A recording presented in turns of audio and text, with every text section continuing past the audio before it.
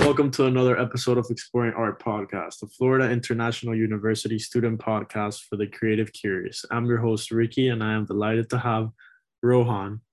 Hello, happy to be here. Welcome to Exploring Art Podcast. Thank you. Boom. So in today's podcast, we'll be talking about Nathaniel Willis, a picturesque artist, and the different perspectives surrounding the term picturesque. So my buddy Rohan here, he will explain for the audience who Nathaniel Willis was. All right. So who is Nathaniel Willis? He was an American printer, a journalist, and publisher, and more importantly, he was a landscape artist. That's his summarized description. A renowned landscape artist, and he would paint scenes from the New York Lake George area, and the Adirondack Mountains. He was born in 1825 in Massachusetts, and then he moved to New York City. Willis became really well known for his really breathtaking landscape paintings, especially the ones surrounding the Lake George region.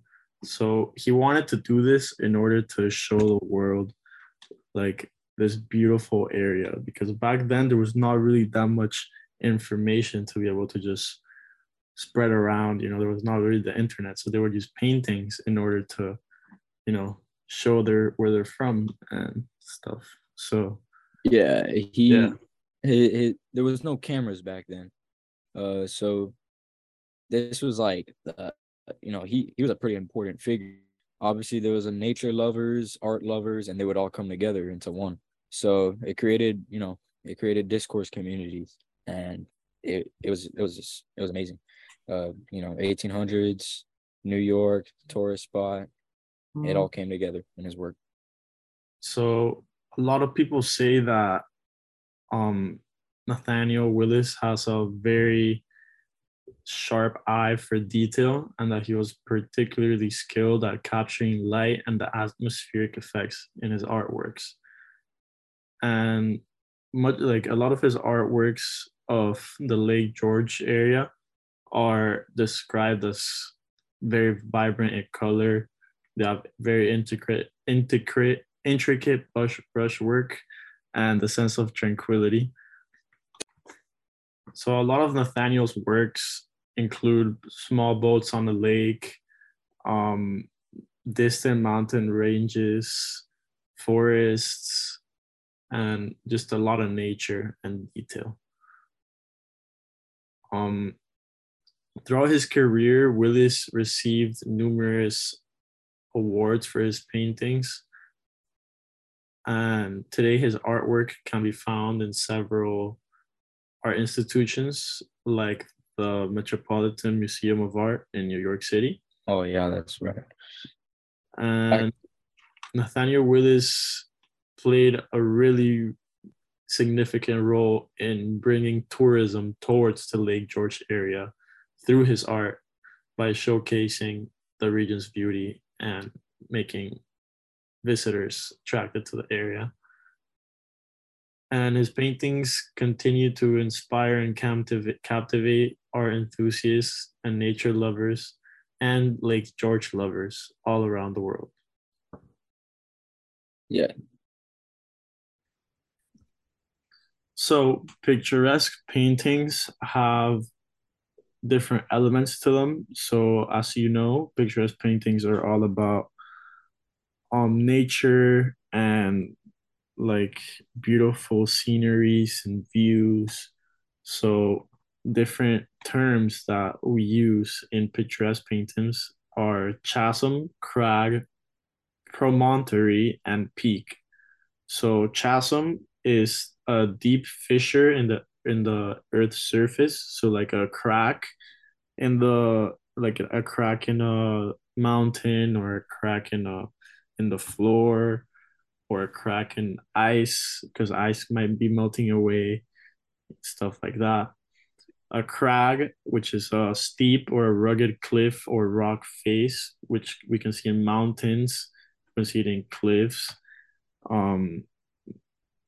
these are just different types of ways that we can look at a painting and know exactly what we're looking at. And we also have promontory, which is a high point of land that extends into the sea. So this can be, let's say we're on top of a mountain and we're looking down, and then we see the ocean, and then we see a few boats and people fishing and people in the beach. And lastly, we have peak, which the peak is the top of a mountain where we all want to get to. So everyone's always trying to get to the peak. The Yeah. peak is a very important part of the painting because it can have many different symbols. If the peak is rugged, it could mean something. If the peak is smooth, it could mean something. So we always have to look very, very carefully into every Uh, single piece of picturesque art. and especially Willis, he really included this all four of those examples. He would include them into the paintings he'd make. Um, Everything nature. It was like a water, lake, trees, mountain, all of those, and they all had beautiful, beautiful. So picturesque paintings in the late 18th and early 19th century were referred to as the type of landscape that has an artistic appeal of some sort. So let's say maybe some people were like an ugly landscape in order to show how like rigorous the living conditions could be, but then other artists could like take like beautiful imagery and then put that to show how beautiful some place is. So it all depends on how the artist feels, which it will all show in its beauty. And there's a lot of diversity, and then there will always be harmony with nature. This originated in the 18th century as a descriptor of certain kinds of visual art, which were related to natural scenery, because people wanted to use natural patterns in order to showcase the natural world around them. Yeah. And here's some artistic interpretations of this landscape is well, landscape generally is referring to uh, uh a large scale of natural scenery. Like it captures usually like a wide view. Maybe that's why cameras on the phones are called landscape mode. Uh, when it's horizontal. Yeah. But It presents like mountain yeah, ranges, forests, yeah, rivers. exactly. Rivers, and in different forms, it could vary from physical representation to an abstract interpretation. It could be Yeah. like something they're looking at and it's real, like it's a real place, or it could be there's many different forms of this. So this is why we said that they were going to talk about the different perspectives, because some people say that it can only be defined as a picturesque painting if you can visually understand what it is. Because if it's abstract and you're not really sure what you're looking at, so people would just get confused. And some people fight that no, picturesque paintings have to have a beautiful view, have to be perfectly understanding and show a landscape. When other people say Exactly. no, a picturesque painting could just be an interpretation of the landscape. But Exactly.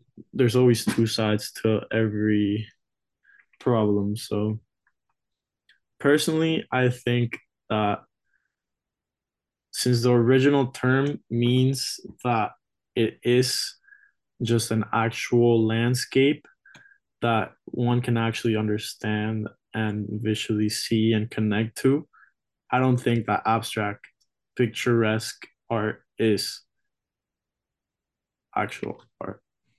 I mean, not actual art. Everything is actual art. There's no such thing as not actual art, but it's not actually picturesque art. It would be something different. All right, so let's take a deep dive into the world of Thomas Cole. he's basically the dad of the Hudson River School. He was super good at painting America's wild nature, which made him stand out. He had very breathtaking landscapes. It it created this connection between nature and civilization. So he was able to connect the two in a way that others weren't. One Yeah, of his famous he was able to connect like landscapes and like man-made structures with natures in his painting in order to make it look beautiful. Yeah, they were breathtaking. One of the Breathtaking. one of the yeah one of the famous paintings. He had a series. It was called The Course of Empire, and it tells a story about how things can go very well for somebody, and when it could go very bad. He it was like this symbol of a yin yang, and um people would just keep expanding and using up nature without thinking, and then he'd show the beauty of nature and how there's always two sides to how it goes. You Yeah, couldn't. it's an extravagant series. Very, Yeah, very beautiful. Very breathtaking. So the next artist from the late 18th and early 19th century is Asher Brown Durant, which was actually friends with Thomas Cole, and they lived there for around the same amount of time. And Durant was all about showing nature as accurately as he possibly could. Like he would put all his skill in order to capture every single detail in all of his paintings in order to get the viewers and the people that received his paintings a perfect representation of what the actual landscape looks like. Um, his one of his most famous works is actually called Kindred Spirits, which is all about nature being a safe haven away from all the machines and technology and all the stuff that was starting to take over in society and all these industries. Yeah, so he brought light to the industrial revolution that was going on at that time. He brought nature into it, which brought light to it, and that's beautiful. And lastly, we have Frederick Edwin Church, who from Thomas Cole. He took on teachings from Thomas Cole. He learned from him, and but he basically excelled at that and took it to a whole new level. So Church was all about the small details and really exemplifying them. Um, I mean, he had light in his paintings that it looked like real light, like real sunlight. It was incredible. I mean, the the this tiniest brush strokes um is what you have to use to do that. An example of this is Niagara and the Heart of the Andes. Yeah, those two are very good. So yeah, um, anything you want to add to that about these artists? All these artists were just extremely influential to all of these like picturesque artists because all they wanted to do was just show the beautiful views and just show the people what they were missing out on. Exactly. They captured People were just the stuck inside their house the whole time, just working and working or doing whatever they have to do. They never have to, and the chance to experience the world and see all these breathtaking views and all these beautiful, extravagant, like views and mountains, ranges and rivers, and just nature. yeah. Uh, it's like a talent they had for it. So next we'll be diving into late 18th and early 19th century French landscape painters. So a very important uh landscape painter, French landscape painter would be Jean-Baptiste Camille Corot, who was kind of in the middle of the old neoclassical style and the new impressionist style. And Corot's paintings were all very soft, dreamy, and had very light colors and very smooth brush work. And he did a series called Ville d'Avray, and that series showed the calmness and the beauty of nature. Well, that's very beautiful. Next is Theodore Rousseau, a big deal in the Barbizon school. He was all about getting real with his landscapes and rejecting fake drama of the past. Uh, he painted like forests and countryside scenes that look super intense and moody.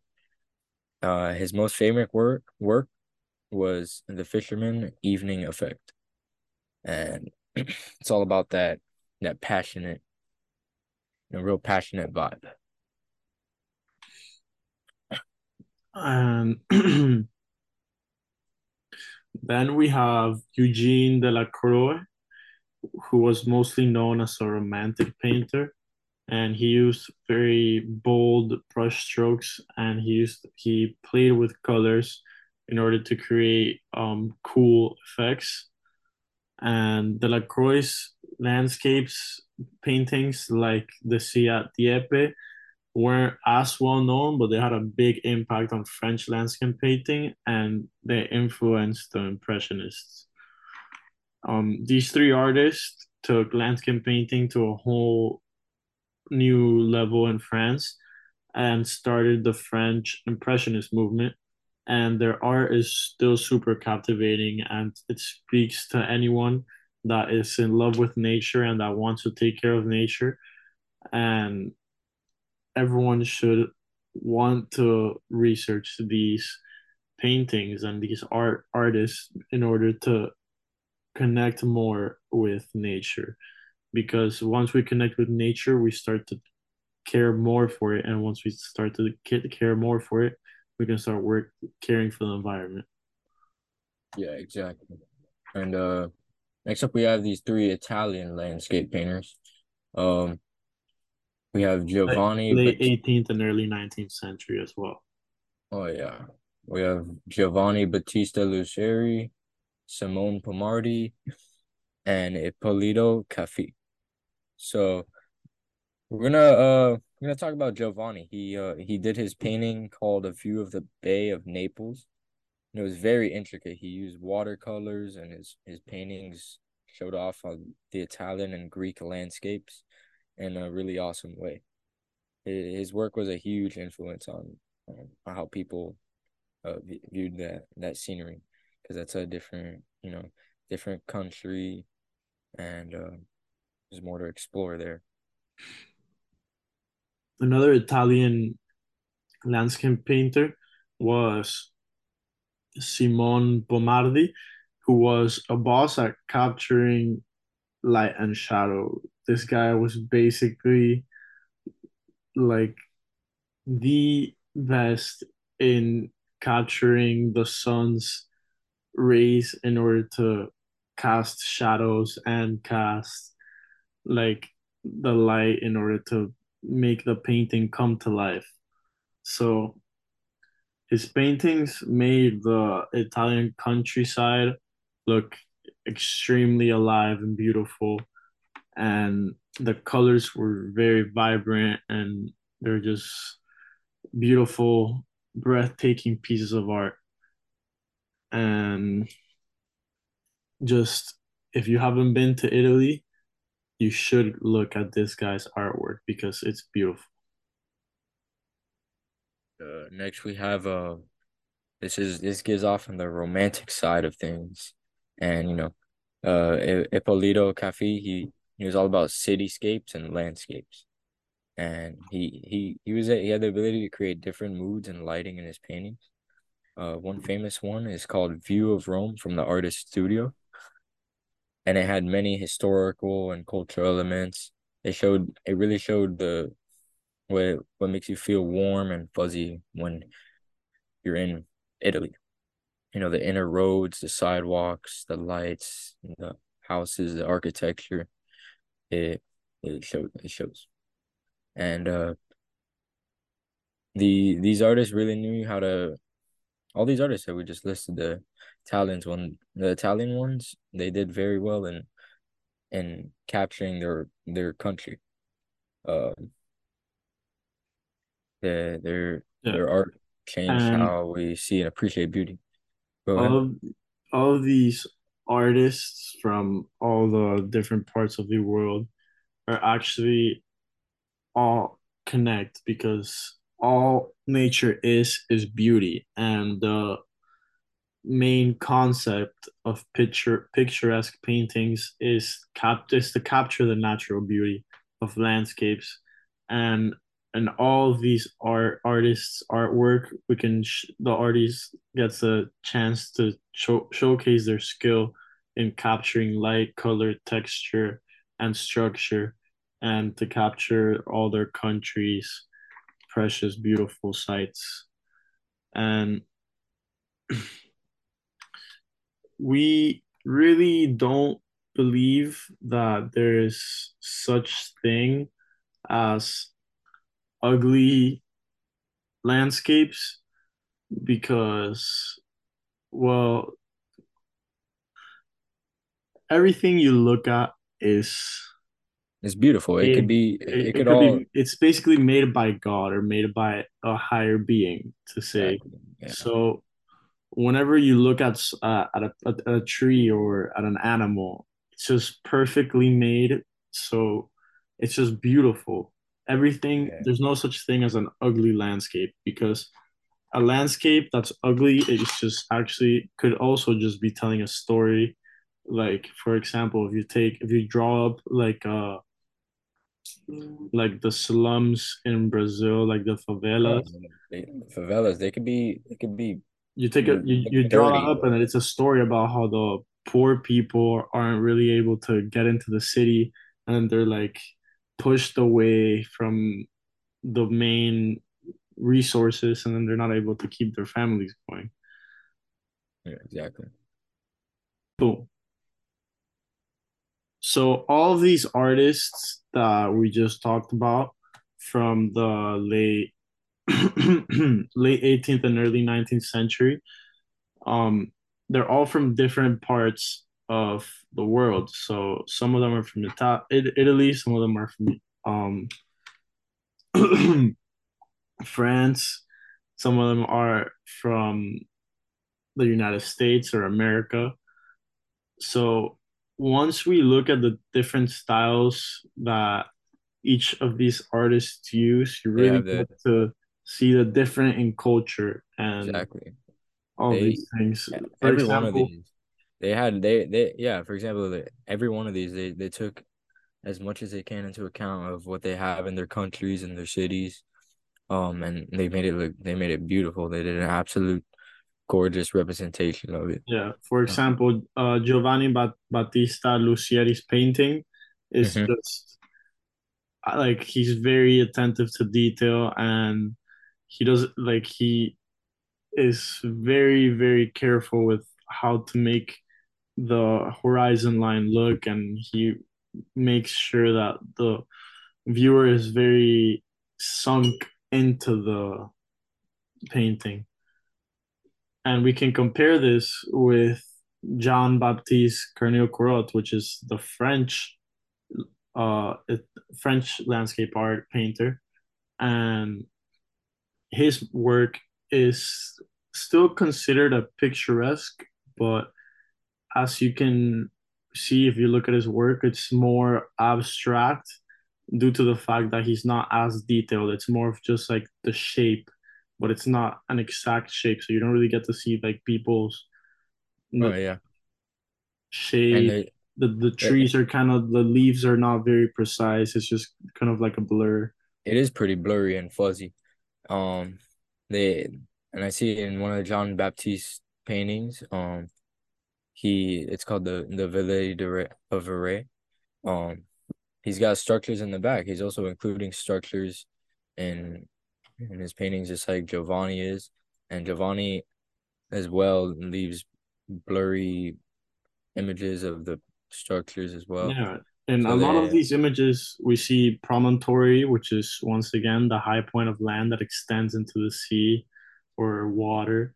We also see a lot of peaks, we see a lot of chasms, and a lot of crags in all of these paintings. yeah. So, lastly, we'd like to talk about Thomas Cole, the American painter. And Mhm. Thomas Cole was actually very attentive to detail. And all of his paintings, he likes to show the colors of the mountains and the river and the plains. So he just wanted to show the world what like America was like. He just wanted to show Yeah. different people what America was like and where he came from was like. Like he other people in different countries don't really see those things every day. They have different architecture. Um, and again, like before the tourists that would come, this these paintings is what would give them that scripture of the country. These paintings represented it as a whole. There was no digital. There was no easily getting trains somewhere, a boat somewhere to see those rivers for themselves, those forests for themselves. Yeah. So thank you for joining us so much today. I'm Ricky and this is And Rohan. I'm Rohan Rosado. And we really appreciate you guys listening to this podcast. This concludes the Exploring Art podcast. Subscribe to the Exploring Art podcast on iTunes, Spotify, SoundCloud, or wherever you're getting this podcast from. Thank you for listening, and please join us soon. And remember to stay curious. Alrighty. Have a good day. See ya.